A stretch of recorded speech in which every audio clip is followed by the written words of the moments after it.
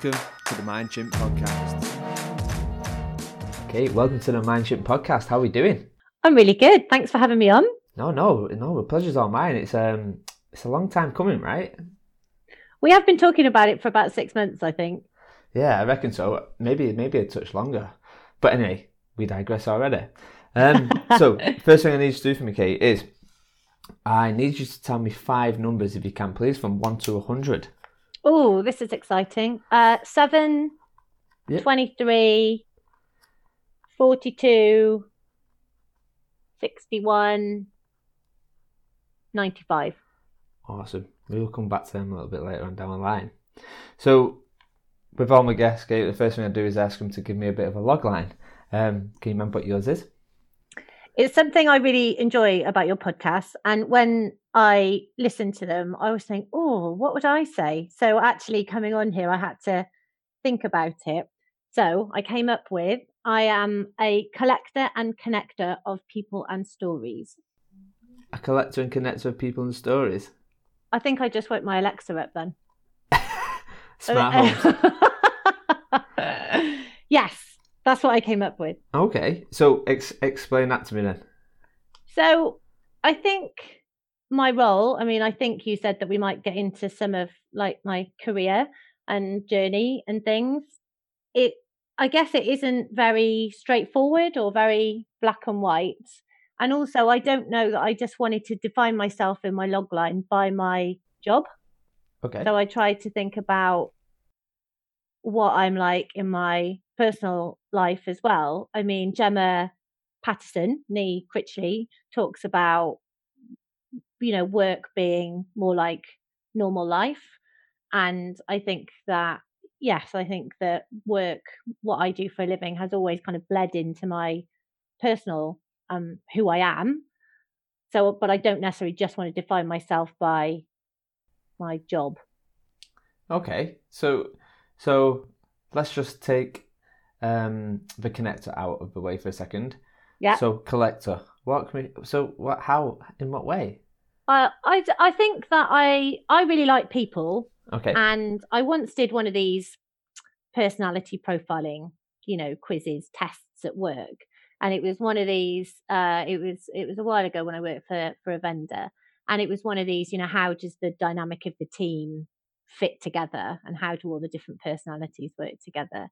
And they had never seen anybody with such a high score for being sociable.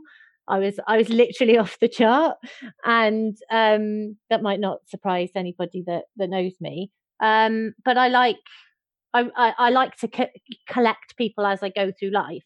And I used to have a teacher when I was at school that used to say, if you can count 5 true friends, then in your life, then you're really lucky.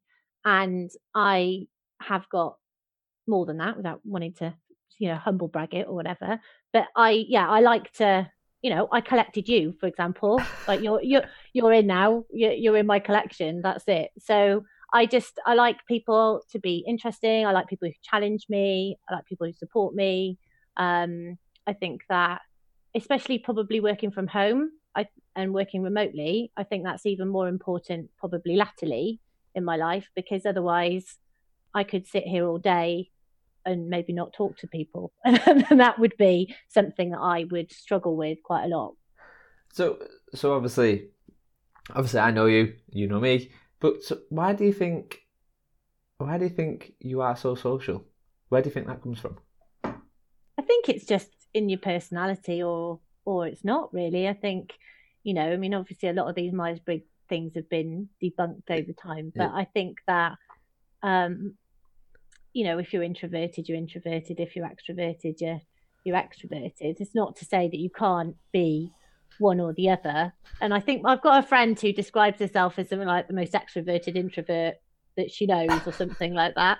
But I don't know. I think it's just always been my personality. I think I've always liked, ever since I was a kid, and now I'm a mum. I've got 2 kids, and they both absolutely love being with their friends. And just over the Christmas holidays, had to make sure that we had sort of meetups and play dates scheduled in, because they're desperate to kind of hang out with their mates, and they're only 2 and 6. Oh wow. So I think it's just, probably just in my personality. So have you always been like that? Is that something kind of where you've come into, or have you kind of been like that throughout, school and stuff? Or I think so. Yeah. I was talking to somebody earlier about school, and I was saying, I always feel really sorry for people who had a bad time at school, and that's a common thing that you hear. But we were talking about it, and I just had all I remember from school is having fun. all right, I'm sure they okay. were boring lessons, and I'm sure, there were some physics lessons that weren't all that exciting. But yeah, all I remember is having a good time and laughing. And yeah, even the learning was fun, wasn't just messing about. I was quite good at school. But yeah, I think that's always just been there. All right, cool. So I mean, while we're in school, I guess obviously, when you had the teacher come up to you and go, Kate, what do you want to be when you grow up? What would you say to the teacher? Well, I ruled out being a digger driver. That was my first ambition, as my mum always likes to tell people. And then I wanted to be a professional footballer. But when those two fell by the wayside, I wanted to be a journalist. All right, okay. So, and then again, one of these sort of test things that you do when you're doing your GCSEs or whatever, um, it came out that journalist was high up the list, but marketing came out as a possibility as well. So then, and marketing and advertising, I think it was at the time, show my age maybe. And then when it came to looking for university courses, when I was in sixth form, um, that I don't know if I should say this, but I got a lot of advice about trying to get into English courses, which is what you needed to do journalism. There wasn't really like journalism courses, it was kind of English and then on at that time. And everyone said, oh, you need kind of 3 A's to get in. And I was thinking, oh, I'm not going to get 3 A's, And so I started looking at some of the marketing and advertising courses as maybe a slightly more realistic option. I mean, actually, I did right in my A levels. I didn't get 3 A's, but yeah, and that's how I got into what I do now, because I went to Aston and did a marketing degree. So I guess, yeah, I mean, from a digger driver to being into marketing, that's quite a leap. Where did the digger driver come from? It's a segue. I was tiny, but I was quite a tomboy when I was little. So diggers, footballs, yeah, that was, and all my sort of best friends when I was younger were all lads. So I wanted to be George from the Famous Five. Who doesn't? So yeah, but like I suppose the journalist thing comes back to the stories thing as well. So I do like understanding people's stories. I love reading like silly lists of things that people will put on Facebook about themselves, answering random questions. I love to understand those. And some of the reason why I like your podcast so much is because, yeah, I'm nosy basically. And you get some really interesting details out of people. So I think that's always been something that I've had all the way through life. And I think that's something that in my current role, I spend a lot of time understanding stories about what organizations are doing or what people are doing. And I love that element of what I do. So I guess, obviously me and probably a large percentage of our industry know exactly who you are, but there's probably some people who don't. So kind of with a smooth segue from the marketing, maybe you could give us a bit of a whistle stop tour of kind of, yeah, like in your professional career, kind of where you've come from to kind of where you are right now, I guess. So I went to university to do marketing and really enjoyed it. I did a year in industry. It was a compulsory part of my degree. And I did a year working for Waitrose, part of the John Lewis Partnership. And they offered me a job after graduation. It was really good. I laugh now looking back. It was really good money at the time. I didn't really have a concept of what a good wage was, but I turned it down and went traveling instead, as per so many people do. And then I came back, and my now husband, wasn't my husband at the time, he was in the RAF, so he got posted to a different place, which was Wiltshire. And so I started looking for jobs nearby and wanted a marketing job because that was my degree, and went to work for a company called QA, who a lot of people in the industry will know as a huge provider of traditionally IT training. But they've diversified obviously a lot over the years. They're still an absolutely huge company now, one of the biggest really, and they do all sorts of project management. They do a lot of digital stuff now as well.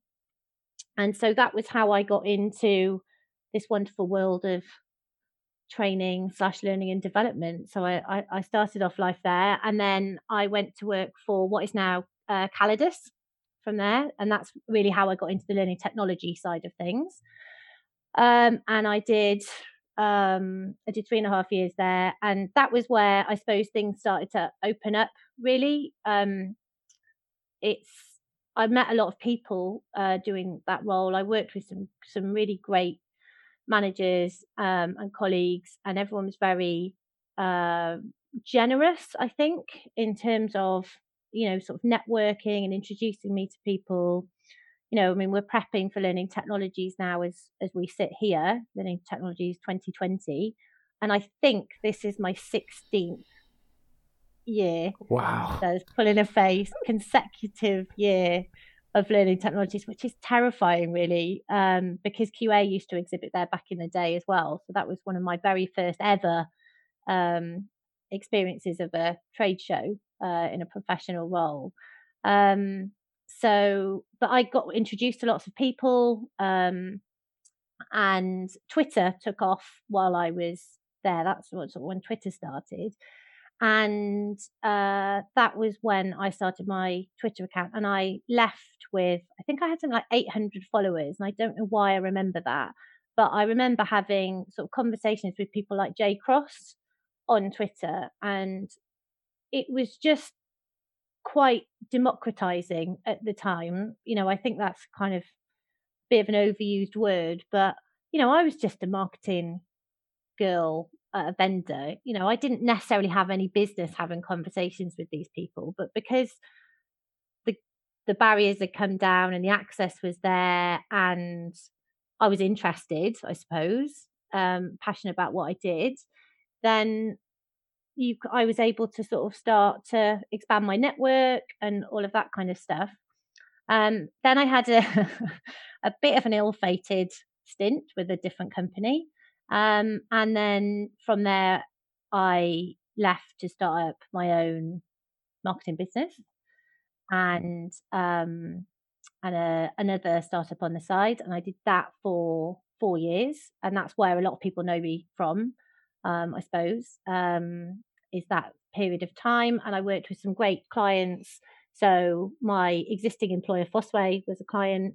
Kineo, for example, Sabre I worked with. So I had some really fantastic clients and experiences while I was there.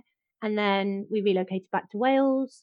And so I decided to bow out of the business and went to work for David Wilson at Fosway Group. And I have been there for 4 years, scarily enough.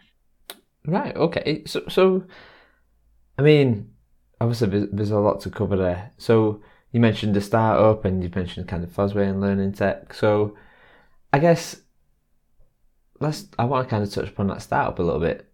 So I'm assuming, most people have ideas, right? And a lot of them don't follow them through. Startups tend to be a love child of whatever. So if you was to give a bit of advice on that whole startup thing, what's been like your biggest learning from that period? I mean, I learned a huge amount from that period. I had the business for 4 years, and it was, I can't tell you. I mean, I had, a kind of thriving marketing business, a sort of tech startup, and I had a baby. And I wouldn't advise to anybody to do all of those at the same time, if I'm brutally honest. So maybe that's learning point number one. I think anything that demands your attention like that and deserves your attention, it's very hard to split your attention. So, as I mentioned, I was working with some fantastic clients on the marketing side of the business when I had Ascot. And I never wanted to let them down. So I never was able to really give the startup the time and attention that it warranted. And I'd say to anybody, who wants to get a business up and running, and so many people sort of bootstrap things on the side now, just don't split your attention in too many ways. Because if you have got to pay the bills and you have got a day job and there are people depending on you, clients or colleagues or whatever, then you're always going to have to service them first. So if you've got a passion project, and I'm still, I still have passion projects, which, we might get into a bit later, but I have learned to say no. And I am much better at ring fencing time and giving things the attention that they deserve. And I think that was probably my biggest lesson. I would also say there's a lot of guff out there about,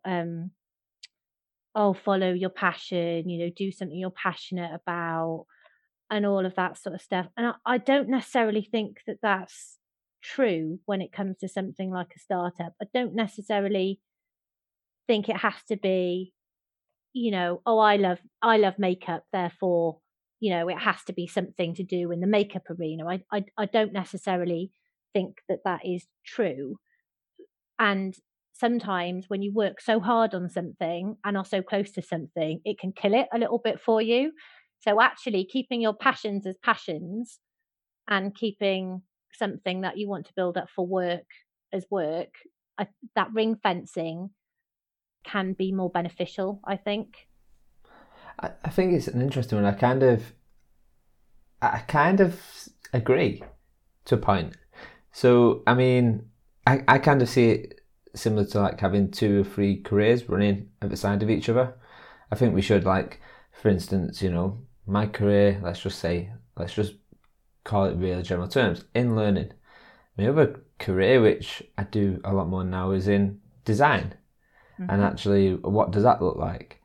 And then the third one is obviously a startup, which people will find out over time. But I think it comes down to fixing a problem, right? Like, the makeup is a passion, yeah, and it's cool. But actually, what problem does that really fix for anyone? If it doesn't, then kind of what's the point? Like I say, enjoy just putting makeup on or doing whatever.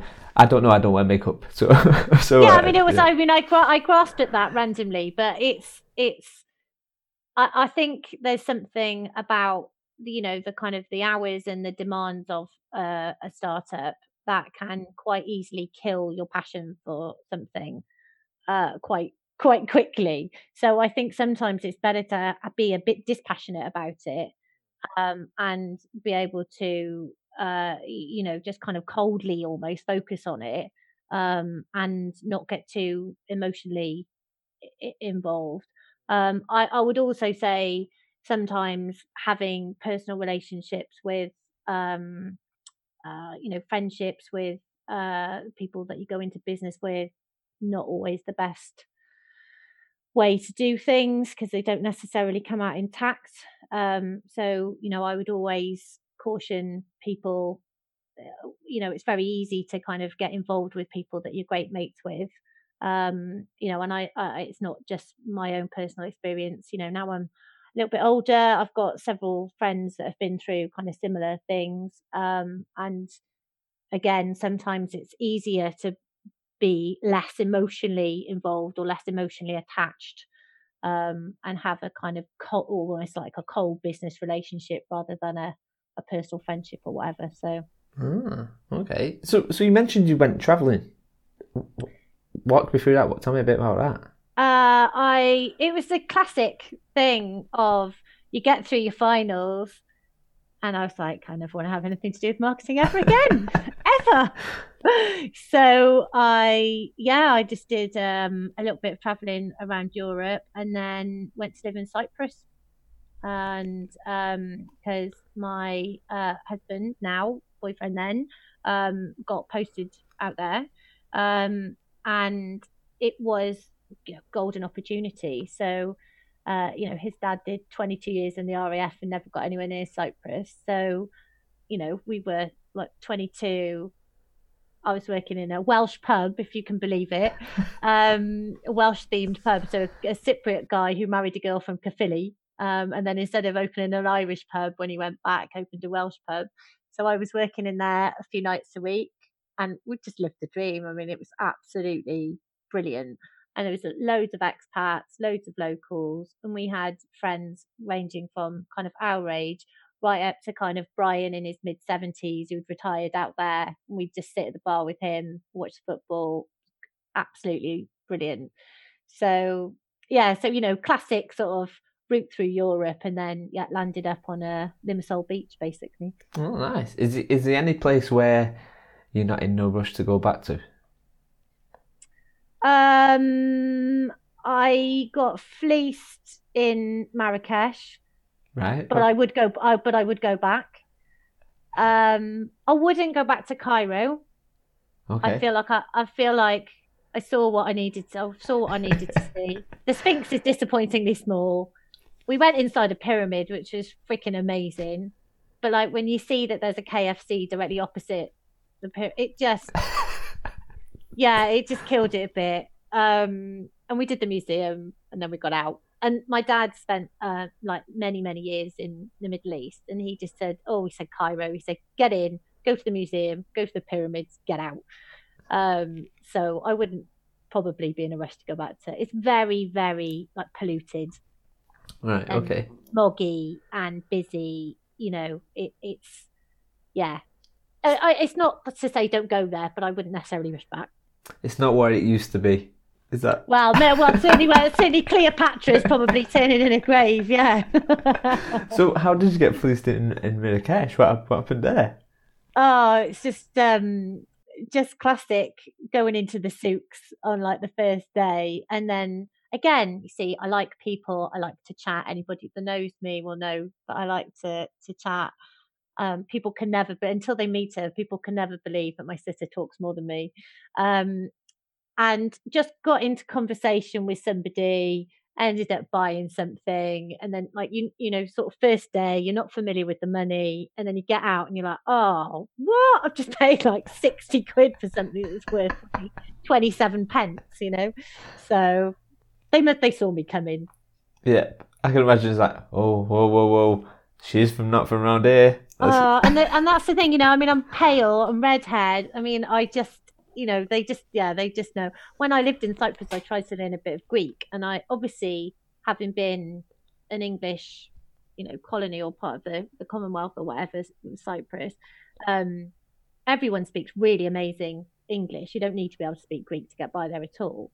But I was like, no, I'm living here. I'm gonna try and learn the language. And I'd go into a shop or whatever and try and speak a bit of Greek, and they just laugh at me and speak to me in English. They could just tell, just by looking at me. So my Greek didn't get very far, to be fair.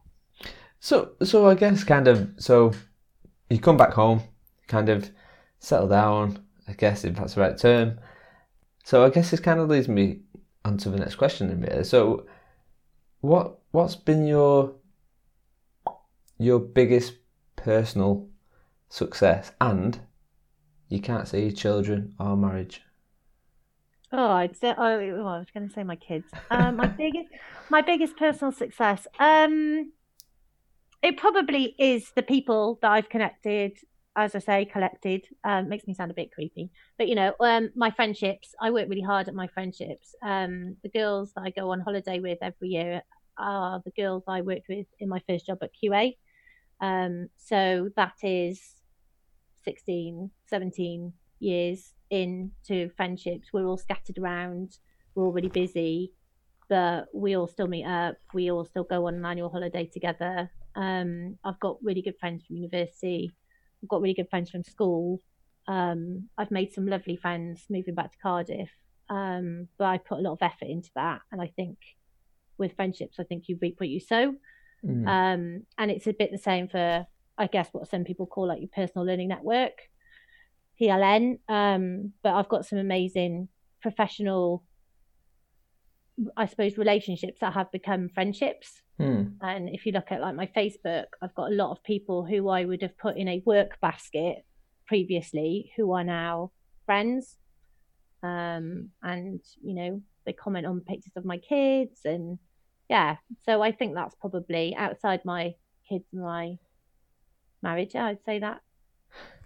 It's a really interesting one, that whole situation of, I won't say murking, but it's not murking, but that kind of, that crossover of, you know, when people go from like your work to your personal and vice versa, it's a strange thing. Yeah, well, so I wrote a piece on LinkedIn a couple of years ago, and I called it something like the Barbie complex, because in my head, you know, like Barbie, you get ski Barbie and Malibu Barbie and horse riding Barbie, and that, you know, you kind of get, and there's lots of different facets to everybody's personality. But I find increasingly, and when I used to look at my social platforms, it would be Twitter was for work, like that's it. Obviously, LinkedIn is LinkedIn. Facebook was personal, and I wasn't on Instagram at the time because I don't think it existed. But now there's a definite bleeding across them all. And what I have found is, because I don't like to share pictures of the kids kind of publicly, I then am filtering. So on Twitter and Instagram, I don't post pictures of them, and I don't really talk about them that much, because I kind of want to respect their privacy. And, you know, let's face it, Twitter can be a bit weird. It's not necessarily somewhere that I feel comfortable posting pictures of them. So, you know, my Facebook is completely locked down. I will share, you know, we'll share pictures of them there, but and again, so I've naturally had to filter. That's a personal choice. So I've naturally had to filter and almost edit out what is obviously a massive part of my life. And it goes back to that Barbie thing of almost segmenting. You know, and I definitely think there's a bleed between things these days. When I used to do facilitation, when I used to work at O2 in Tesco Mobile, so I used to design and deliver. So a lot of time I'd be delivering maybe an induction or something like that. And as with most inductions, you know, when you spend a couple of weeks with them or whatever, all of a sudden they're your best friend. And I remember once I kind of sat back and looked at how many friends I had. I was like, I pretty much got a whole call centre on me. And I'm like, these aren't even like my close friends. And I remember once I was looking at that, and on the side, you know, it tells you recommended friends or whatever. It's like, that's my auntie. So I haven't got my auntie connected on Facebook, but I've got this whole call centre. Yeah. So yeah. And it comes down to purpose, right? What do you want that network to give you, and what do you want that particular thing to achieve? And I think that this is a real thing that people forget about social networks and social platforms is, you know, it's a construct. It can be whatever you want it to be. So I always say about Twitter, my little area of Twitter, my little corner is great. It's rays of sunshine.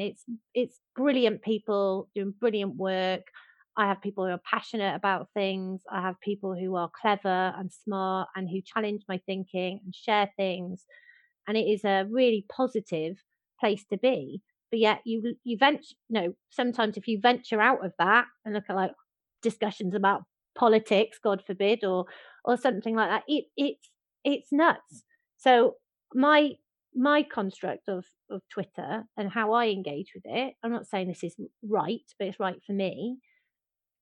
It gives me that positivity, and and that enables me to achieve what I want to achieve. But I always remember a friend after learning technologies one year saying, "What on earth have you been talking about on Twitter all week?" And I just said, "Well, I'm not talking to you.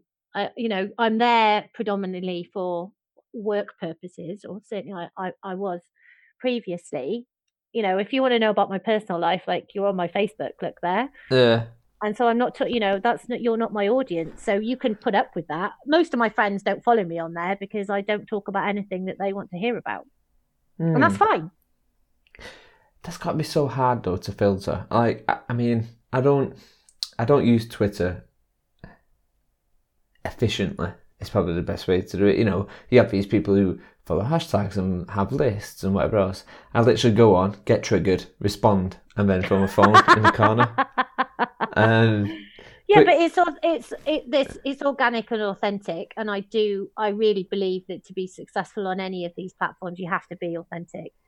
And you know, I used to be much more efficient, if you want to use that word, about scheduling posts and that kind of thing. It's just not something I do now. And I think there was probably a period a good few years ago where there was a definite FOMO element. You know, I think, oh my God, you know, what am I missing out on? And I think that the nature of it has evolved and changed over time for me. I think it's that awareness for me, the awareness of knowing actually, and I think this is where, you know, your Apple, your iPhone, whatever else now tells you how much screen time you're spending and what you're spending it on, which really helps. But I remember I was in a conversation on Twitter, and it was with Nick Shackleton-Jones, Matt Ash, and was going on about, I think it was blockchain or something, I can't remember now. And I remember sitting down thinking, wow, I've just wasted my whole afternoon in this kind of, I don't think it was like Is it a waste though? Yeah, I think so. I think so on a Sunday. And the reason why I think that is because I think you're responding back and forth, and you're kind of interested in the conversation, but when you look out, you go, wow, I've just spent 4 hours on this. And you've got your dog who's looking at you with the big puppy eyes going, you know, what you're doing. With a leopard print bow tie on, yeah. Yeah, exactly. But I think, so what's your take on, and obviously I want to kind of talk about it from an L&D point of view then. So, you know, forget how you use Twitter for a second. What's your take on how L&D's awareness, L&D's kind of impact on Twitter, and how do you see what I'm trying to think how I can put this. What do you think the perception is of L&D on Twitter? Like, I can tell you what I think, but I'm really intrigued to tell you what you do. You mean other people who are outside L&D, or people within? Well, no, people within, like how they use it, how, yeah. So someone said to me this week that they find nowadays that it is there's too much posturing, and there's too much who can shout the loudest, actually, and that is a genuine, it's not like, oh, asking for a friend. That is something that somebody said to me, and they are going to they're personally taking a bit of a step back from things, which I thought was interesting. I do sometimes, I've always feared that it could be a bit of an echo chamber, or can be a bit of an echo chamber, and people sort of patting themselves on the back, you know, for whatever. And it's everybody kind of, there's a clique of people that think the same. I personally feel that we're past that kind of peak, because I think there are other platforms are available. And I've seen the use of like LinkedIn change quite a lot in the last few years. I think people have other kind of platforms, and I think that kind of usage of it being you having to be present is not so strong. And I think Neil Lasher, I don't know if you know Neil, great. He's always got a good soundbite, Neil. He used to say, like, tweets are like heartbeats, you only get so many. And if you use them all up, you know, really early, like people who used to tweet all the time, you know, you just suddenly like sort of either stop using it or like will slowly kind of peter out.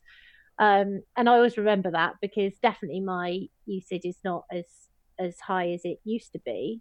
But there's still value there. And things like L&D Insight or HR Hour, you find some really good input into that. But you also have to remember that it's only a really small percentage of the profession that are represented on there.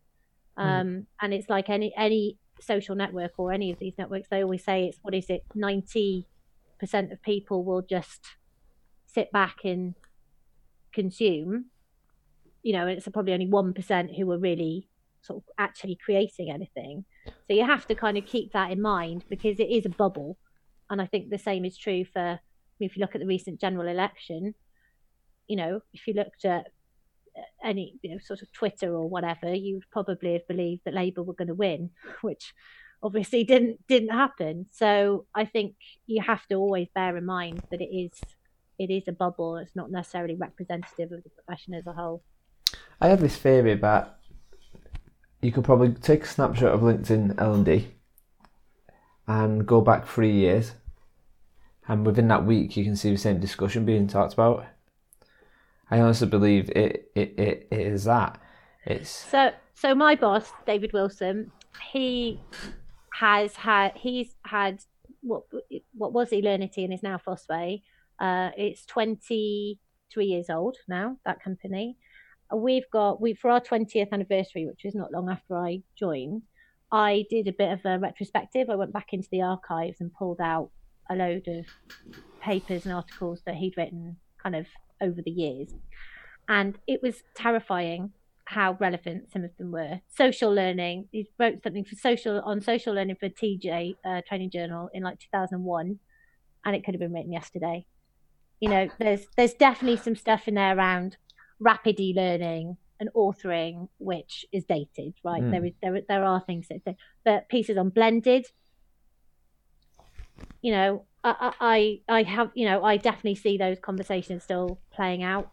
And doing judging, I do some judging on some of the awards, and some of the, when you're going through the shortlisting stage, there are still some really basic things, that are happening that are very like bit of e-learning, bit classroom, not very actually blended at all, really, probably quite segmented. And I there are definitely some themes that never seem to go away. I think it might have been Suck who kind of gave me this advice, and he was talking about you just have to be mindful of your usage. I think it was in a period where I was in between roles or something like that, and obviously a lot of the time you fill that space. You can only look for jobs for so long, it gets draining. So I remember I was in a period of just constantly scrolling Twitter and whatever else, and he's like, you just need to be mindful. Actually, he's very specific about when he goes on there. Like, okay, I'm going to give myself maybe an hour to look at whatever. And based on that, I kind of just decided, what I'm going to do? I'm just going to turn all notifications off.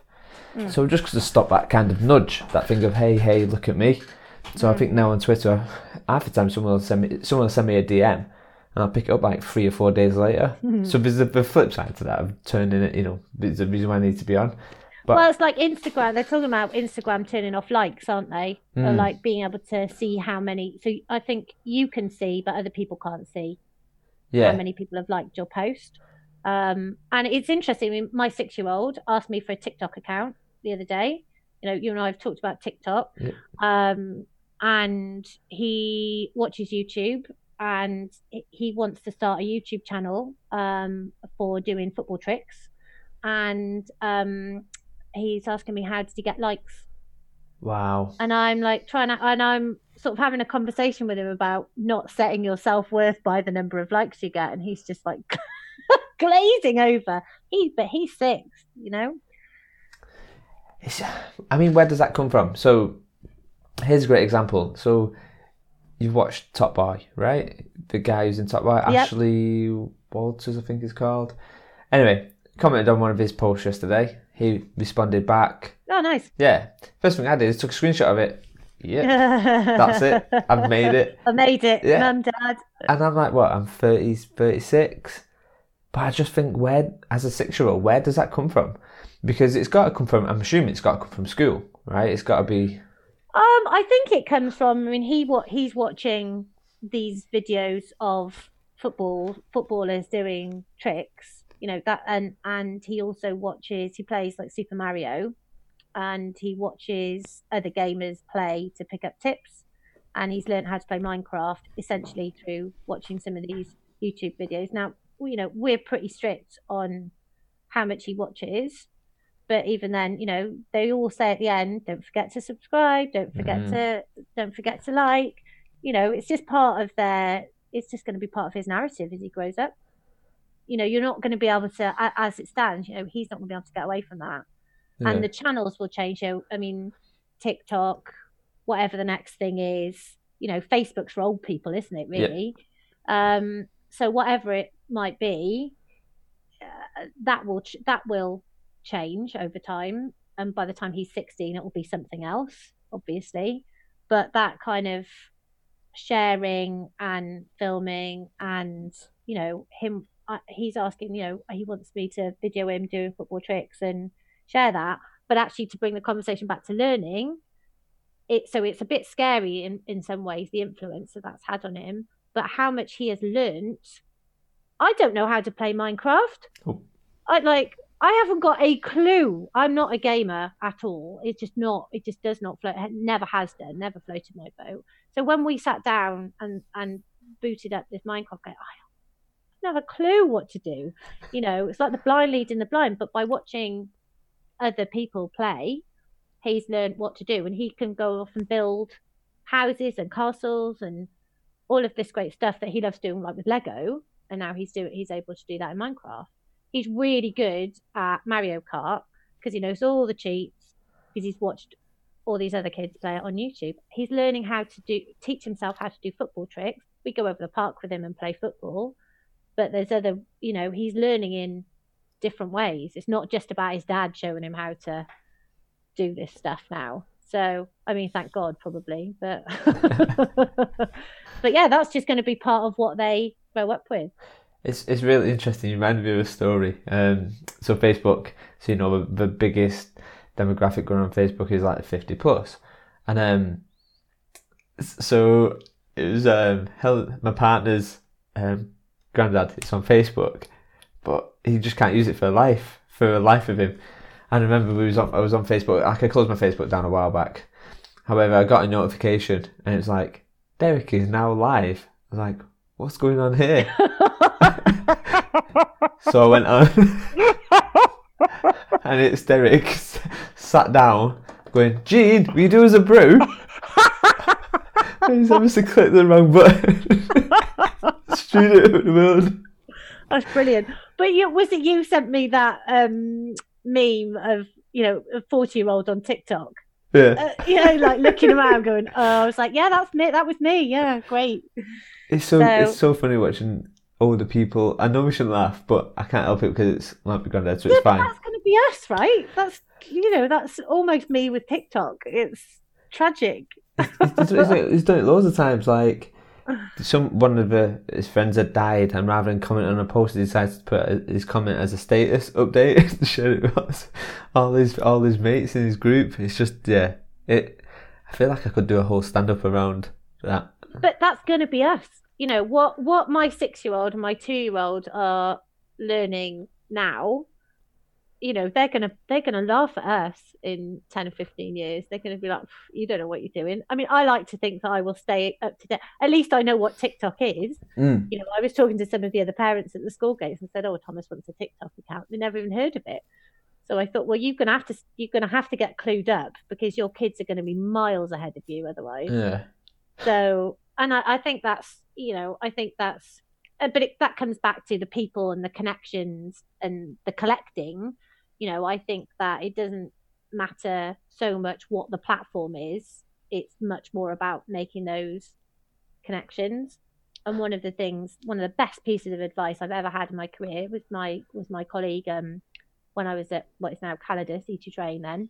And he said to me, never waste an opportunity to just go and meet somebody for a coffee. Yeah. And, I've got so many people, within my network now who I now count as friends who, speculative cup of coffee, or I've met on Twitter and then met in real life. James McCluckey, I always remember going, well, how will I know it's you? Because, you're going off a picture that's that big. And he was like, on 6'8", darling. I was like, all right. Okay, I'll be able to pick you out of a crowd then, it'll be fine. But, but transferring those, online relationships into real life, that makes a real difference. And then it almost doesn't matter what platform you're on, because you've built a solid foundation then. And I think that's probably what we're going to see. And something that you said in a previous podcast, I think it was the one with Gethin, he said something about, as things become more automated, actually we value the human connection that much more. And I think that's really true. I just think the way I see it is, I think as long as you've got nephews, nieces, children, you know, you have to make that conscious effort to understand what their world looks like. And I think by doing that, you stay ahead of a trend. Like, I think it was TikTok, when I seen TikTok was happening, and I kind of put a post out around how Zappos are using it. And like I said, if the first person to start using this as part of an EVP and a talent attraction, especially when it comes to like apprenticeships. This is because when I was over in TalkTalk, I was doing it with Snapchat and Instagram, because they were the tools where the people were. And I think that is. But the reality of it is if they ever have a child and they start huffing and puffing about them showing me how to use tech, I'll just remind them that I once taught them how to use a spoon.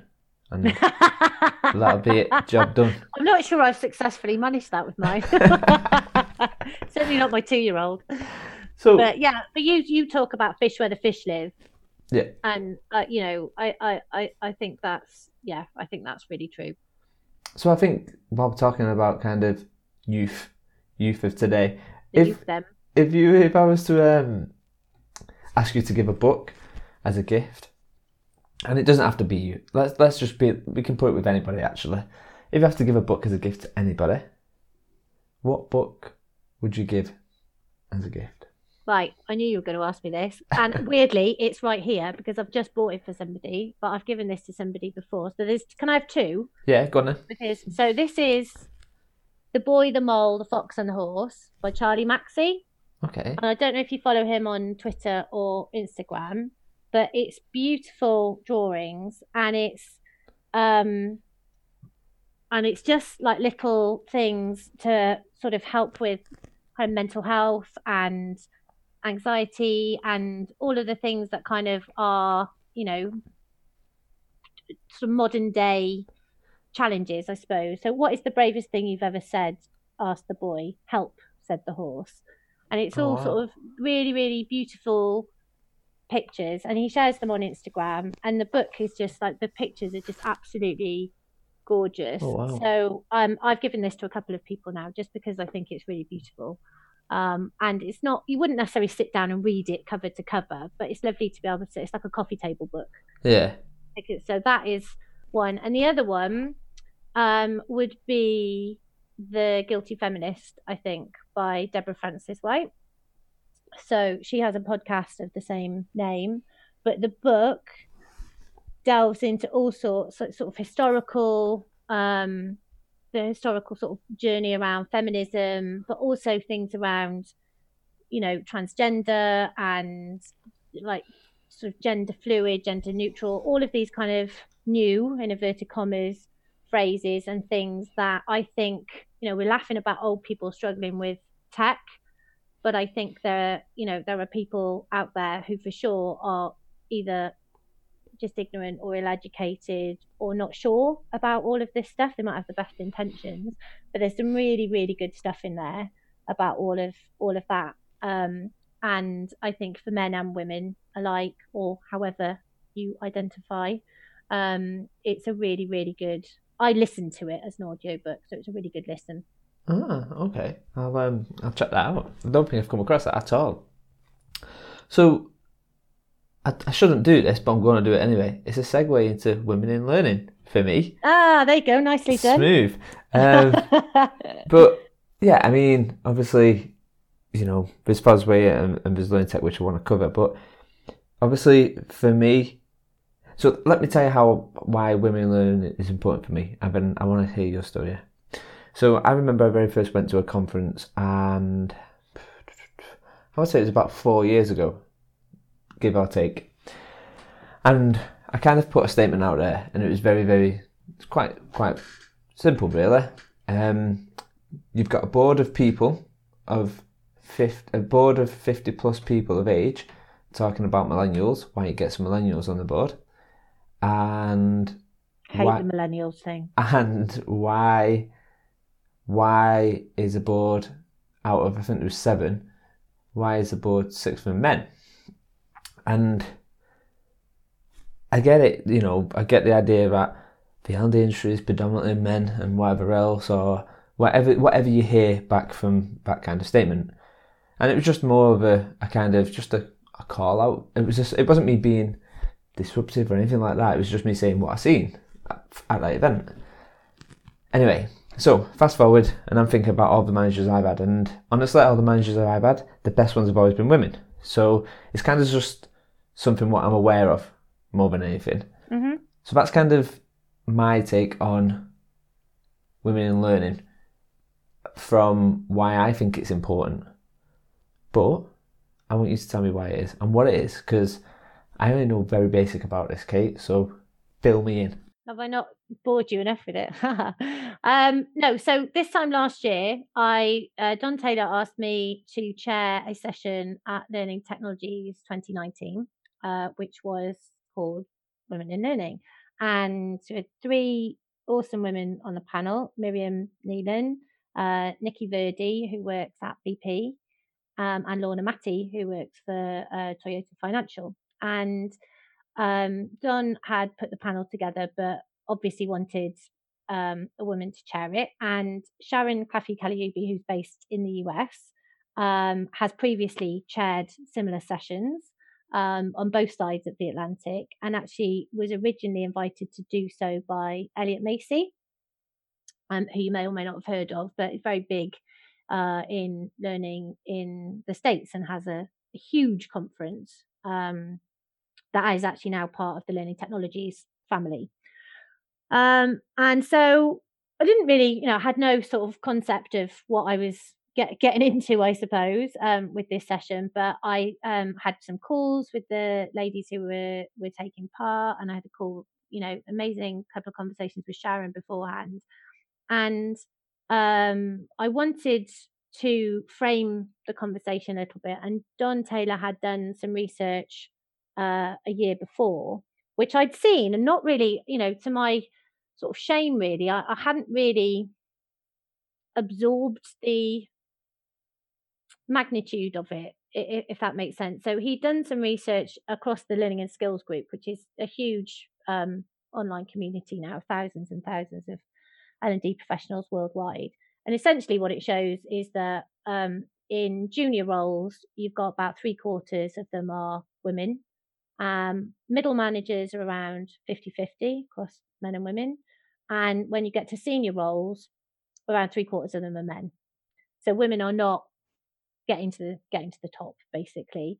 And I put out, Don had done this infographic the year previously, and I wanted to give the session some publicity, as is my want. We're talking about, spent a lot of time talking about social media and all of that. And obviously I look after the back channel for Learning Technology. So I wanted to kind of, pimp it a bit, I suppose, and make it aware, make people aware that we were talking about it. And the engagement I got on that one post was just bigger than anything I've ever put out, ever, on any channel. Even things combined, I haven't had that kind of level of engagement on. It just went nuts. Oh, apart from the one time I asked about WordPress developers, and I got about 40,000 inbox.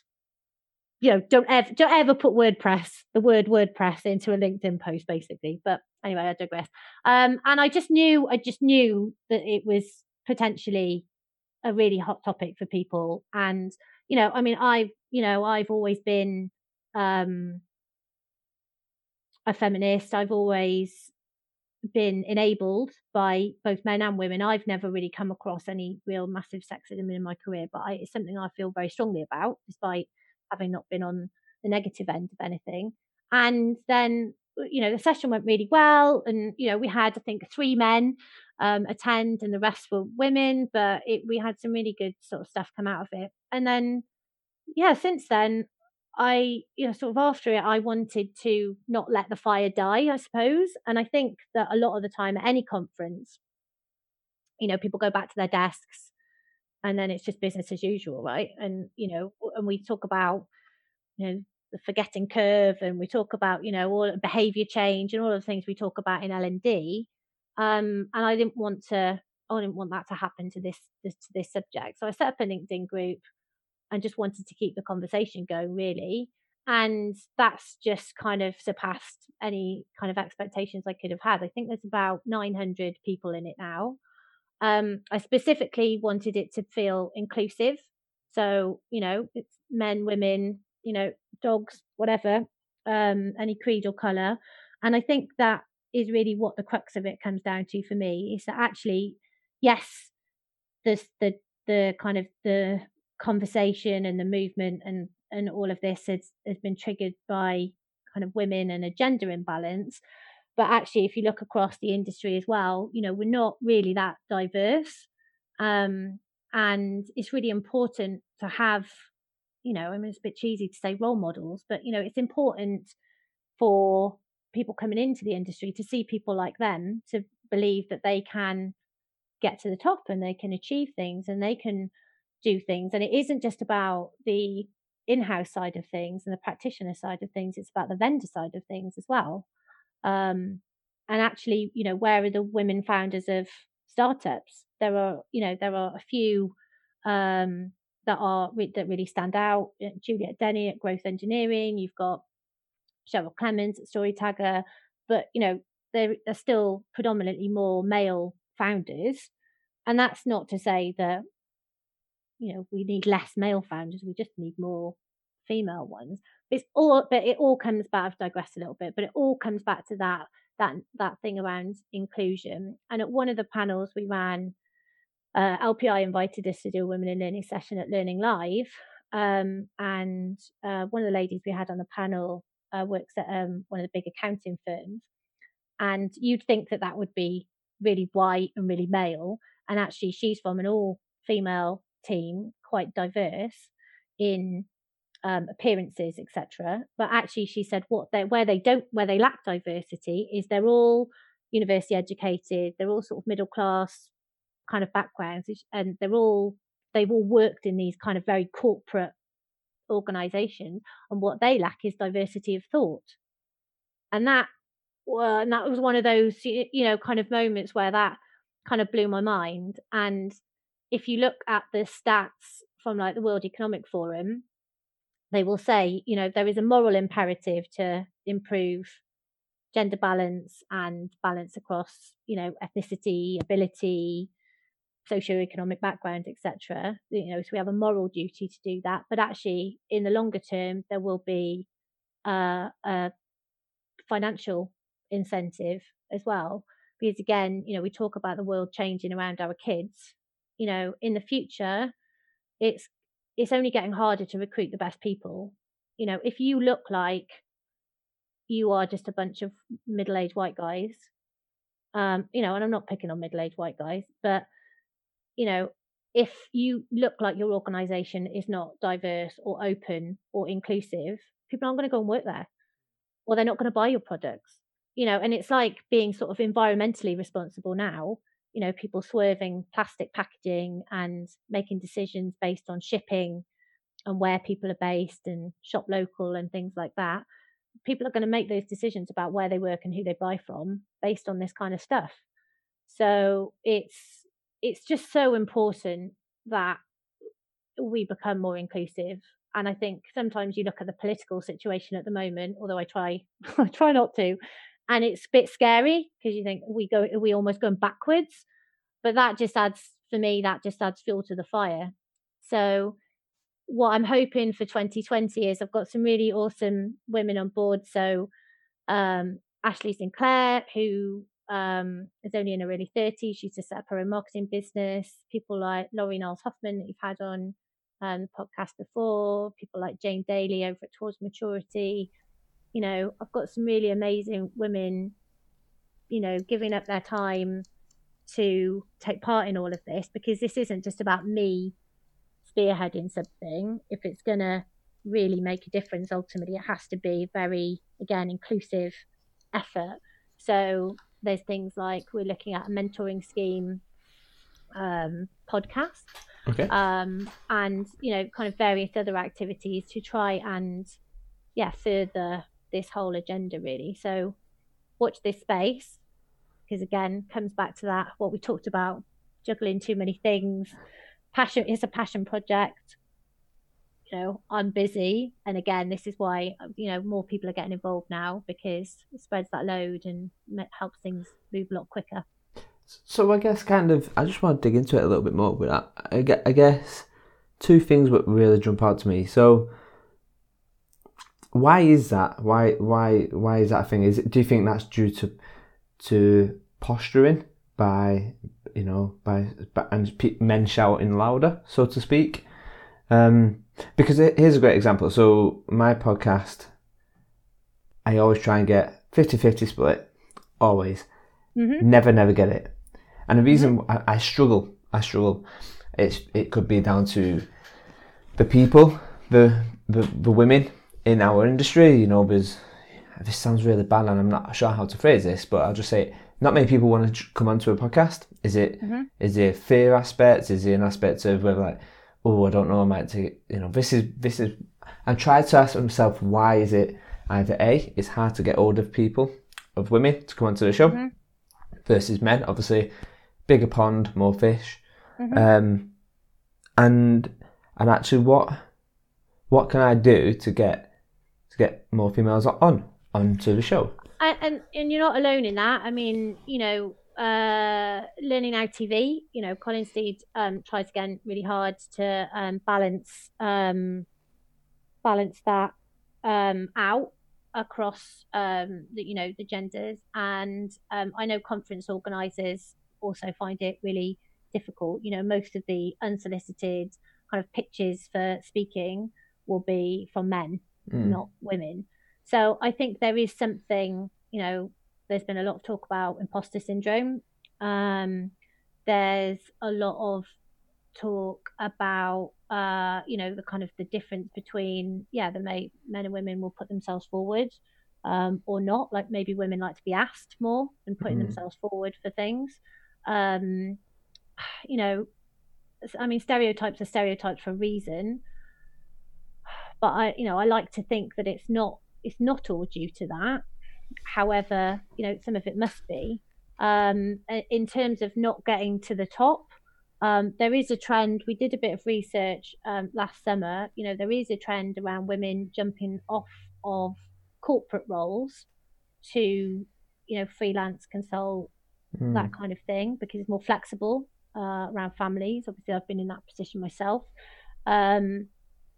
So there is something maybe there in that trend as well, that when you look at the figures from the Learning and Skills Group, it is specifically looking at in-house roles. And also, like, you know, to get a bit more existential about it, I suppose, what does success look like? Is it about being, a CHRO or, you know, a head of learning or whatever it might be?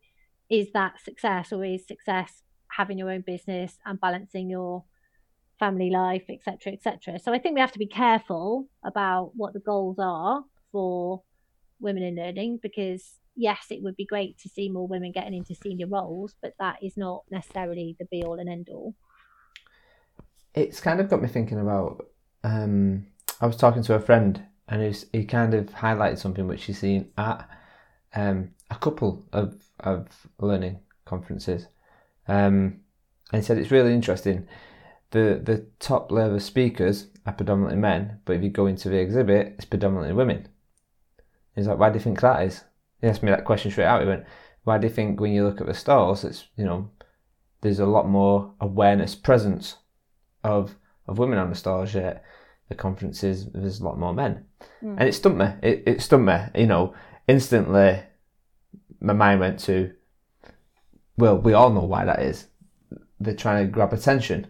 And then I was like, actually, I don't know. Is there more to it than that? I'm not really sure. Like, I went to a HR conference a few years ago, maybe 6 years ago, and they had like the Formula One girls, you know, like walking around with sashes and giving out leaflets and all of that kind of thing. And it's like, that's a HR conference. And I definitely think the world has changed. You know, I mean, we're post Me Too, you know, post Weinstein, all of that stuff. And even like, I was watching an old episode of Friends the other day just because I happened to be on, and even a couple of comments in that was like, you know, that, you know, you wouldn't write that script now. And I you know, the world has changed, and you don't get that kind of thing at learning conferences. But it is definitely, I mean, my boss is called David. He spoke at an event not last summer before, and it was kind of arranged through a third party. It wasn't us that sorted it all out. But there were more white guys called David on the agenda than there were women out of a day's worth of speakers. There was one woman, one other guy, and then 3 guys called David. And at a HR conference. Yeah. I mean, and I think this is the thing. I think you just need to start opening your eyes and looking around. And, I mean, Andrew Jacobs has this sort of hashtag that he uses. It starts with me, and is pushing back on some of the speaking invitations that he gets to say, well, what's your gender split on the speakers, or could I point you in the direction of a female colleague of mine who might be able to take my place, which is really great, and shows just sort of giving these conference organisers a bit of a kick to say, and it's not about kicking them, but just be aware and have some, just have that awareness of that mix of gender and ethnicity and whatever else it is. And ultimately, hopefully, you are then putting together a more interesting, more diverse of thought, challenging speaker lineup. I guess it's an interesting one. What Andrew's doing is great, but I guess my instant question is, well, potentially then it's only as good as your network. Like if he turns around and says, it's only as good as your network. It's kind of going back to what you were saying right at the beginning. The value what you put into them connections and the value what you put into them friendships.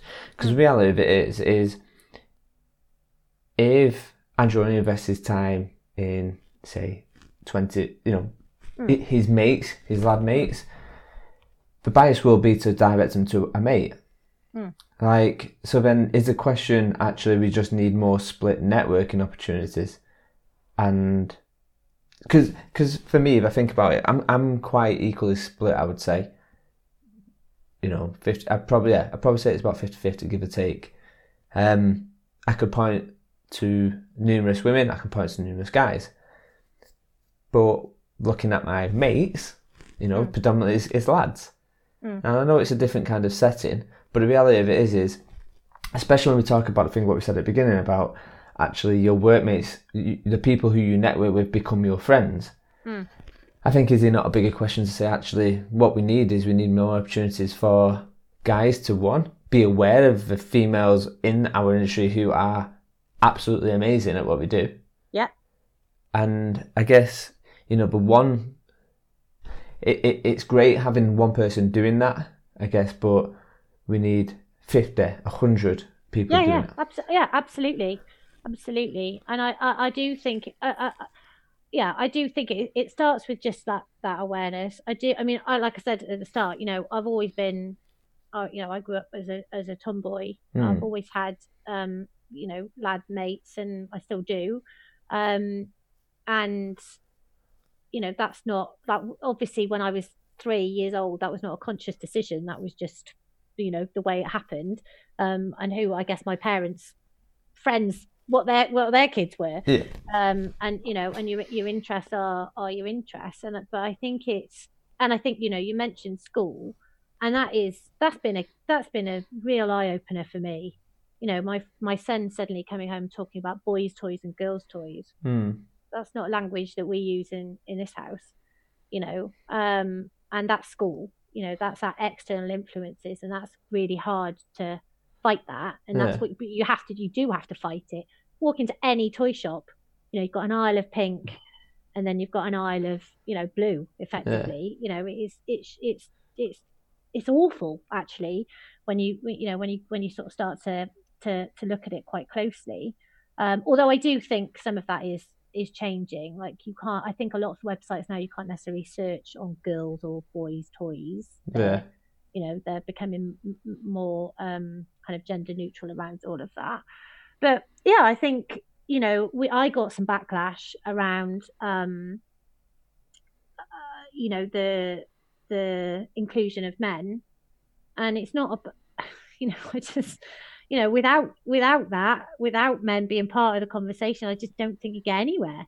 And it was a really conscious decision to make it open, because all right, you look at the split of people within the Women in Learning group. Obviously it's more women, but I do think without the support of men, you're not, and without the buy-in of men, you're not going to win. You're not going to change any hearts and minds, and that's ultimately sort of what you're trying to do. And you talk about some of your best bosses have been women. Some of the biggest enablers in my career have been men. Yeah. So it's not about being shut out. And actually, I did a podcast once, and they talked about, I can't remember, it was a glass slipper rather than a glass ceiling or something like that, and it was around women not empowering other women. Okay. And Margaret Thatcher's always used as a bit of an example. Like, she was Prime Minister, but she didn't have any other females in her cabinet, because it was almost like, well, there's room for me, and there's not room for any other women here. So that is very much what I hope, that if this ever builds out any kind of legacy or any kind of message, is that it is about being inclusive. Yeah. And I really sort of take on board what you said as well about different voices. The back channel that I do for Learning Technologies, again, I really make an effort to try and mix that up and bring in different voices, so it's not the same. I don't want it to feel cliquey. I don't want it to feel like it's the same faces doing the same thing every year. I really try and almost like talent scout and try and who's new, like who's posting stuff that's a bit different, and try and have your eyes out, because ultimately these people are sharing insights from that event, and you want diversity of thought and diversity of opinion around all that, and you want different takes and different backgrounds to contribute to that. So, and I think, I would say this, but I think we do that quite well. Yeah. And I think that shows in the level of engagement that we get. So I think it's about, being able to extrapolate that further, and, going right back to the beginning where I said I'm a collector of people.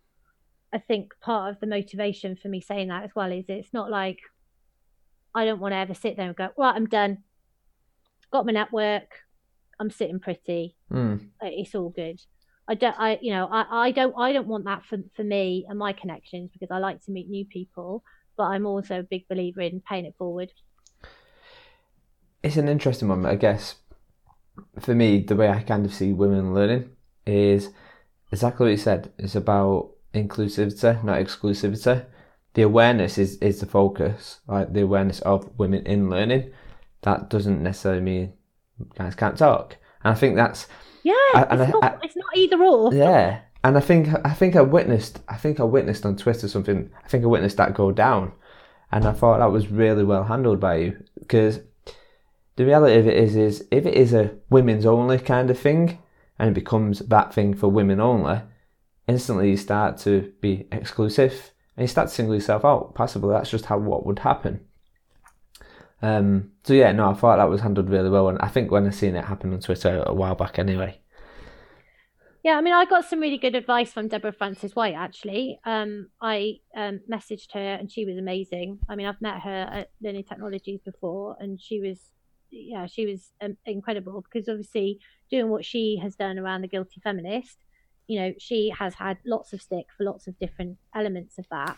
And she said every time she's had a male guest on the podcast, pretty much without exception, she's had some backlash around that. This is a feminist thing, it's supposed to be about women's voices, and blah, blah, blah, blah, blah. And actually the Women in Learning panel we did on Learning Now TV, I invited Andrew onto that on purpose, because it isn't about, like, going back to that, being inclusive thing. And she just said, it's very easy for others to throw stones while you're trying to do something, and there is nothing to stop anybody doing any of this stuff. And what we're trying to get to is sort of we're building out a kind of almost like a starter pack at the moment. So if people want to do, like you do your MindChimp meetups, there's nothing to stop anyone doing Women in Learning meetups or events or anything like that. It absolutely isn't about coming through me or Sharon or any of some of the people who've been quite active. Anybody can. I want people to feel that anybody could get involved and do stuff. So I'm just working on the website at the moment, and we're working on like a bit of a pack. And the way that I liken it is, I did a Macmillan Cancer coffee morning about 3-4 months ago, and all I did was I signed up and they sent me a pack. I would say I made some cakes. That'd be a lie. I bought some cakes, and then people brought cakes with them, and everybody chucked some money in the pot, and it was a really nice day. And then I sent the money off, and no, they didn't need to police me or anything. They gave me the tools I needed to be able to do that, and that is what we're trying to get to now with Women in Learning, is to almost say, well, here's a starter pack. If you want to crack on, you want to do something in your organisation, if you want to do something, people have talked about doing some meetups in Scotland or Northern Ireland. Amazing. It doesn't have to be London centric, doesn't have to be Kate centric, and I really hope that is something that we can get to in 2020. Okay, so kind of taking this a different angle now then. So obviously you've got Women in Learning, and then you've got Fosway as well, which I want to touch on in just a second. However, let's pretend you've got a billboard and you've got 1 million people coming out of a stadium. I hate this question. I don't know what I'm going to say to this. I know what this question is. And you get to shape 1 million people's minds, or give them a nudge, give them something to change context and make them think about something. What would you put on that billboard?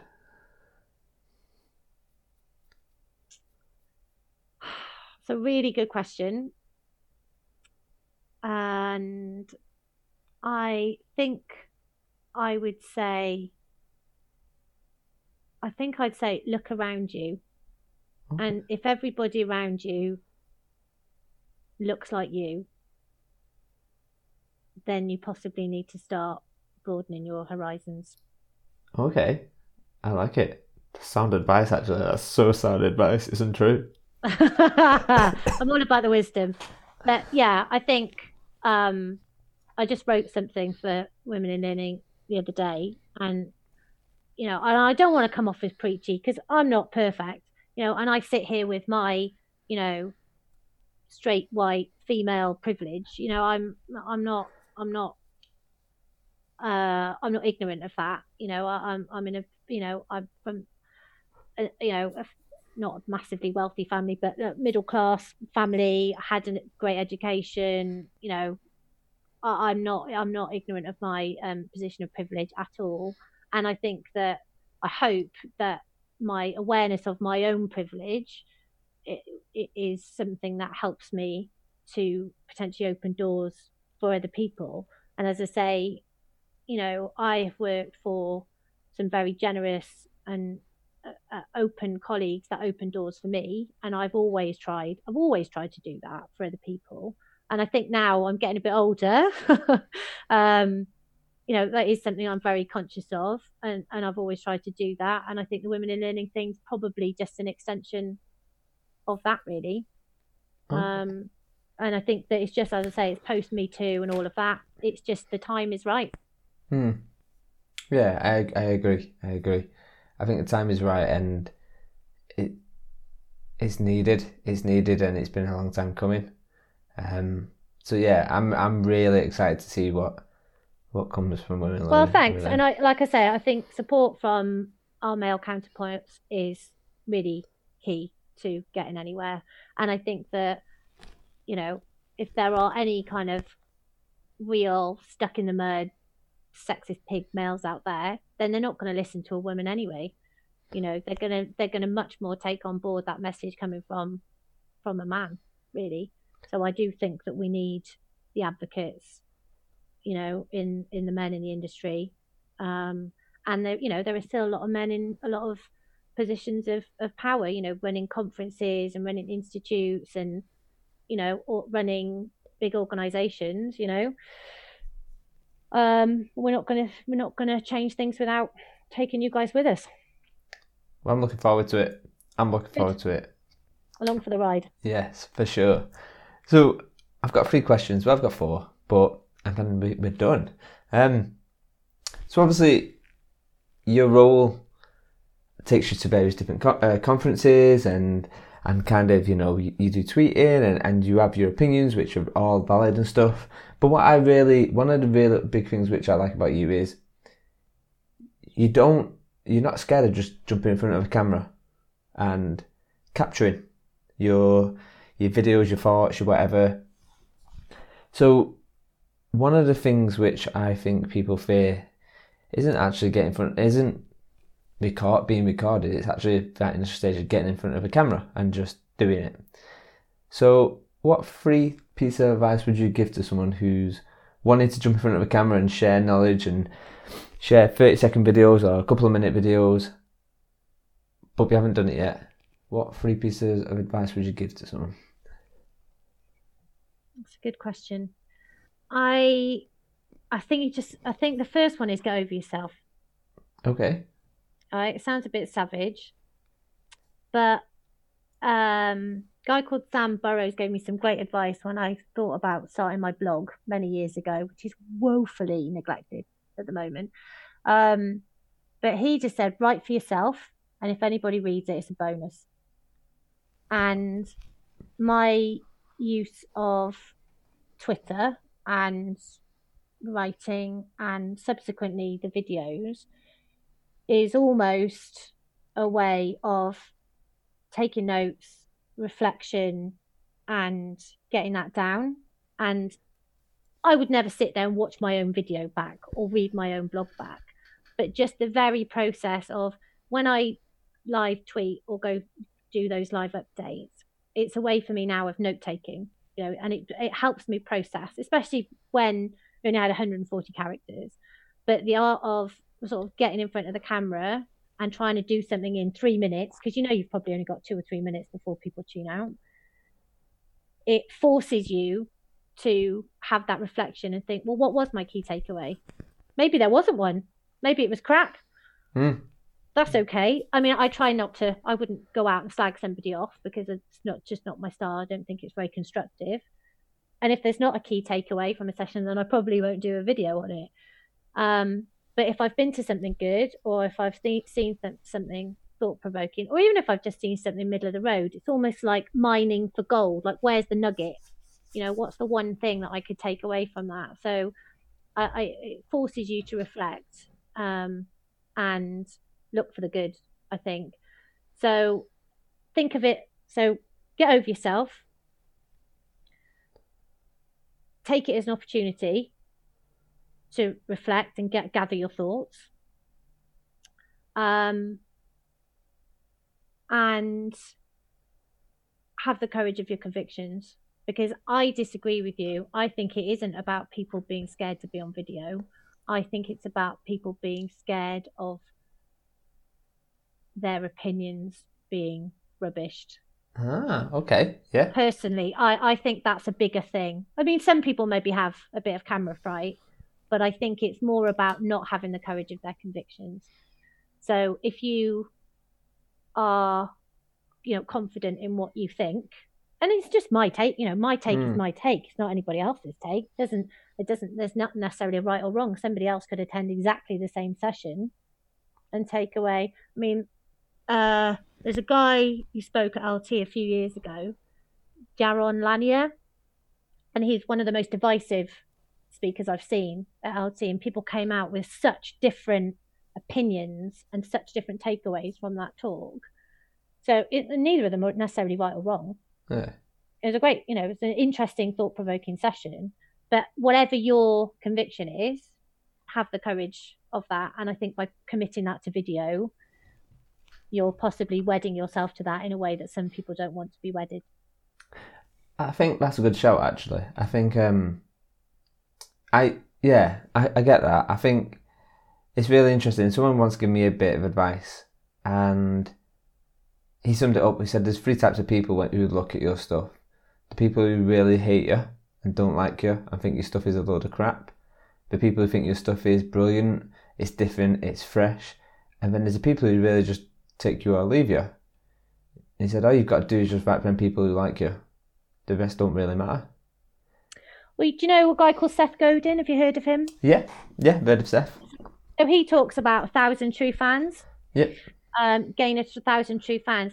And he talks about, you know, it is a privilege to create content and write and share things with your core audience, and the rest don't matter.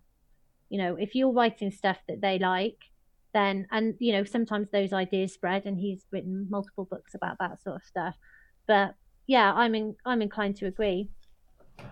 And then your mum will always watch. Yeah. Yeah. I just needed to watch it through 1,000 devices, that's all. But yeah, no, I really agree with that. So I guess kind of coming back to a point to kind of you in the moment now. So obviously you work at Fosway and in fact, let's do it this way. Tell me what a day in your life looks like at Fosway. Busy. So, I mean, I work from home, and my best friend's husband said to me a couple of years ago, do you not ever get bored working from home? I'm like, chance to be a fine thing. I work 4 days a week, so it's full pelt. We are always busy. So Fosway has 2 practices, so a HR practice and a learning practice, and there are peaks and troughs of those at different times. So at the moment, we're in a massive learning peak. We've got the new 9 grids for learning systems, digital learning coming out at the end of January. I don't know when you're going to publish this, but and obviously prep for learning technologies. We're doing Learning Technologies France this year as well, and they're back to back, so that's magnificent timing. And then, so at the moment, I wear a hat that covers all of the marketing stuff. So everything from, you know, kind of the comms around the new 9 grid launches, and working with you know, industry publications, articles, you know, all of that kind of stuff, prepping for the shows. And then I have a content hat, which has sort of historically been the bigger part of my role really at Fosway, because obviously we have all of this research content, and so everything that goes out the door passes by me pretty much. So whether or not that's a piece of kind of custom research that we'll be doing, or we do our annual HR realities and the digital learning realities, which is open at the moment. Go to fosway.com if you want to take part, if you're listening to this. And all of that stuff will pass by me. So the analysts do the kind of the number crunching, will pull out the key trends, I suppose, and the interesting elements of the data. And then again, it comes back to what I said at the beginning about stories. You know, all of the thing I love about data, and I'm not really like a numbers person, but I love the narrative. Like, what does that tell us? And what I like about Fosway, the 2 things I like about Fosway so much is that one is that, you know, as much as we're looking at, you know, forward about innovation, future of work and things, everything that we do is grounded in like the practical. And actually, if you're Jill, the L&D manager, you know, I have this fictional character in my head always. She's always been with me all the way through my career. But, you know, if I'm Jill, the L&D manager, I'm in a kind of organization of 2,000 people, I haven't got a massive budget, you know, how does any of this affect me? How can I leverage any of this stuff, and how can I make use of some of this stuff? So, you know, it's that kind of pragmatic advice that we give. And then around the data, again, it's that narrative. So it's not just about data for data's sake. Like 87% of learning and development professionals think X. So what? So it's the so fucking what is, you know, that's what we sit there and say, well, so what? Like, what does that mean? And that's, you know, I really love that. I really love sort of understanding the narrative, and I work with such clever people. You know, they're so and they've all been practitioners in their time. So, they've lived and breathed this stuff, this learning technology stuff from a user point of view as well. And it's so varied. I get to do loads of different stuff, and I learn a lot from what I do and the people that I work with, and sort of getting involved in some of the research stuff. I'm getting to do qualitative conversations with heads of learning, find out what they're doing, again, listen to their stories. We do these round tables where, you'd love to be a fly on the wall at some of our round table events. They're all, Chatham House rules, but the stuff people share is just so honest, and people come because they sort of say, oh, it's a bit like therapy, it's like it's like I can share my problems, but also hear that other people are having similar challenges in their organization. So it's just fantastic. It's never boring, and I really believe that there is so much we have to offer, and that anybody working in-house in any of these sorts of HR or talent or learning roles could benefit from our insight. Yeah. And I think to have that belief in what you're doing makes a massive difference to, your day-to-day motivation. Yeah, I think so. I think the very first time I came across Fosway was the 9-box grid. Yeah, the 9 grid, yeah. Yeah, 9 grid, sorry. And maybe share a little bit about where that came from, and kind of, because every year I know a lot of L&D folk look forward to that and whatever else. So yeah, maybe share. I think it's kind of like a physical manifestation, I suppose, of the insight in the data that we've got. So behind every 9 grid, there's thousands and thousands of lines of data. So the vendors themselves fill out a hideous sort of a sort of like a self-assessment.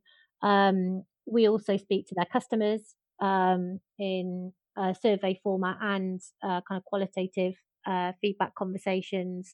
We also obviously pay attention to what's going on in the market, and so you very quickly hear about trends of maybe people are jumping ship from a certain supplier, or a new supplier is coming in and really disrupting the market, whatever it might be. So there's a huge amount of data, both qualitative and quantitative, that go into each 9 grid. But David wanted a model that HR folk would relate to, and obviously you have the 9-box grid in the talent side of things. So it was very deliberate that he took that approach. He didn't want to just recreate a kind of another quadrant. And it's typical of sort of something that we would do, that there is nuance to it. So you've got the potential and the performance axes. You've also got total cost of ownership. You don't get a lot of people talking about cost and sitting a lot of total cost of ownership, because it isn't just about the license cost. Back when people used to sort of implement Moodle more, fine. Oh, it's free. Well, it's not free though, is it? Because actually you've got to pay somebody probably to set it all up for you. So where's, there is a cost, right? There's always a cost. Because that's a very basic example of thinking about total cost of ownership. And you've got presence, which, so the size of the blob effectively on the grid will show you how much presence a certain vendor has in the market, and their trajectory. So are they trending upwards? And I think the key thing about it for me is that it gives people who are buying this stuff, you walk into learning technologies any year, and I pick on learning technologies, it's not fair. It's not a negative against learning technologies. It's just because they're the biggest. But how on earth does Jill, the L&D manager, start to sift through all of that noise? Well, everybody says they do everything. Everybody's an experience platform or a whatever. There's always a different buzzword every year or two. It's really bloody difficult, to start to sift through that stuff and start to understand, actually, in your context and for your unique requirements, what do you need? And the thing that I really like about the 9 grid is it starts to give people a steer. And it isn't just about the top right. So it isn't just about who's in a strategic leader sort of zone, because actually somebody who's, sort of down here, potential performer, if you're an SME and you haven't got a massive budget, you probably don't need all those million bells and whistles on this strategic leader provider up here. So pick someone that suits you in your context. And there's value. We always say there's value in every zone. So obviously all the vendors want to be, higher up, but actually there is huge value in picking a vendor that suits, your size, your budget, etc. So I mean, I always remember when I worked for E2Train and somebody went off and picked, we were down to like the last two, whatever, in a deal, and it was a housing association, and a little housing association for like Gloucestershire or something, and they went off and picked a massive American suite provider. Why did they? That's just not a good decision for them, because it's probably loads of stuff they didn't need, probably massive budget, probably not local support or not UK support at the time. Bad decision. I mean, I don't know how it turned out, but at the time I remember thinking it was a bad decision. So if we can help, Bossway can help people make better buying decisions, that's ultimately the goal there. Yeah, and I think it's a really good. I think from a I've only got 5 minutes to quickly look at something. It's really good for that. It's kind of right. Okay, visually, it's simple, right? Like that's the beauty of it when you look at it. You can dig into it deeper. But actually, if you want to quickly filter out and go, actually, this group of people probably not for me right now. This is okay. Now I can shrink in who I need to go and kind of scope out and stuff. Yeah. So I think it's really good. Yeah. So I mean, it's interesting that there's some changes coming this year, and it's good. It's good to reflect the way that the market's changing. Cool. I mean, I would say that, right? I'm biased, but. I know that I would use them, and I would use our research even if I didn't work for Bossway, hand on heart. Yeah, that's good. So I guess kind of coming full circle now, and so right at the start of the session, I asked you what do you want to be when you grow up, and you said kind of a digger driver, and I think there was a footballer in there, and then I think we fell on journalist. Mm-hmm.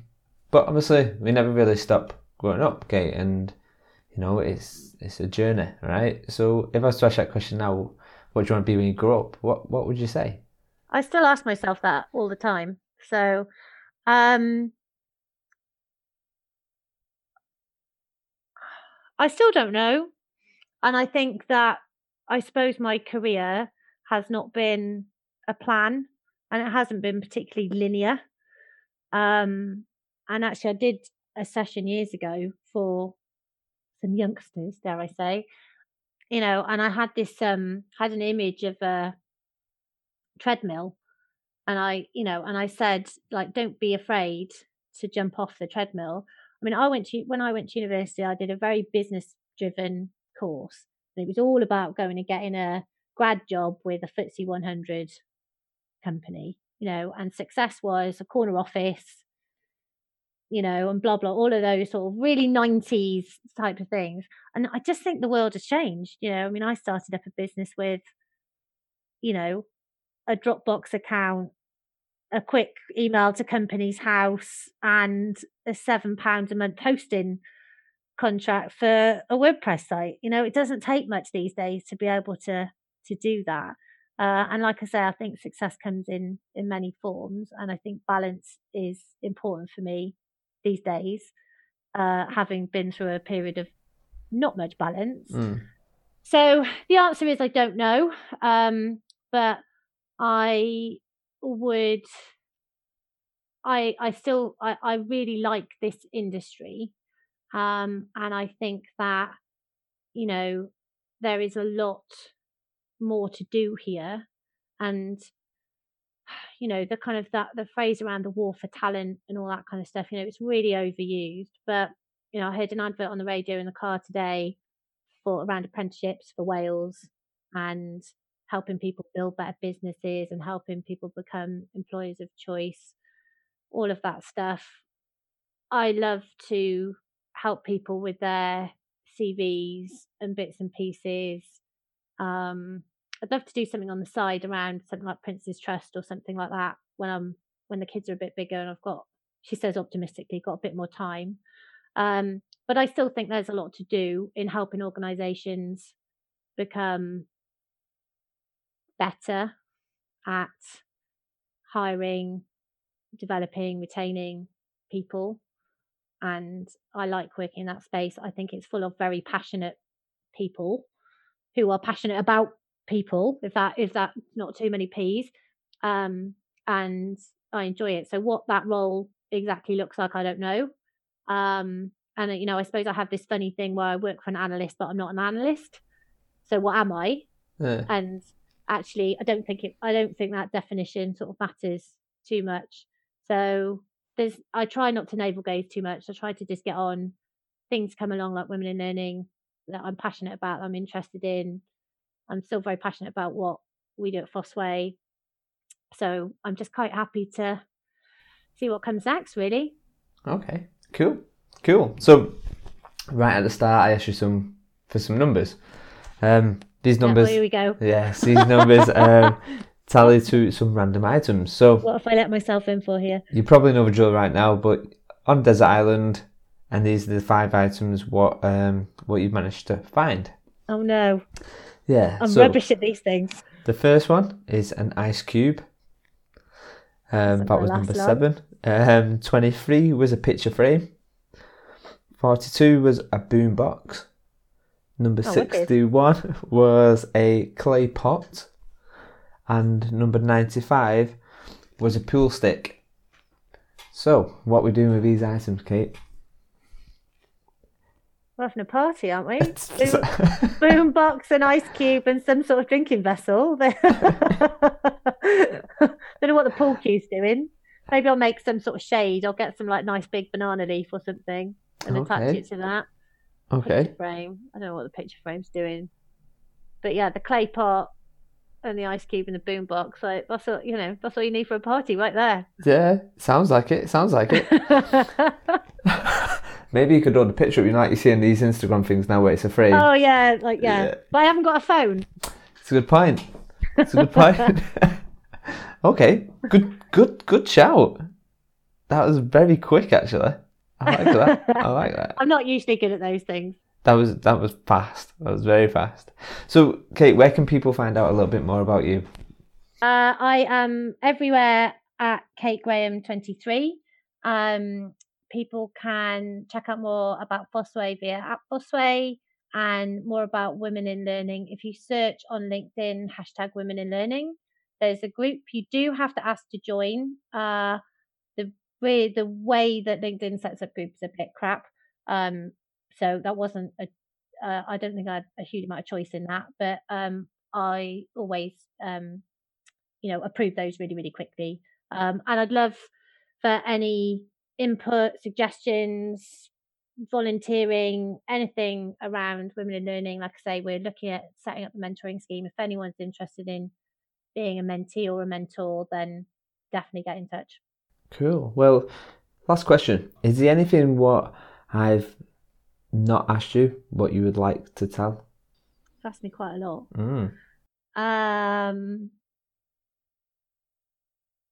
No, I don't think so. I think where I've been, where I am, where I'm going. That's it, right? Cool. That sounds good to me. It's been an absolute pleasure, Kate. Thank you very much for coming on the show. No, thank you for having me. Enjoy the rest of the evening, Kate. Bye-bye. Cheers.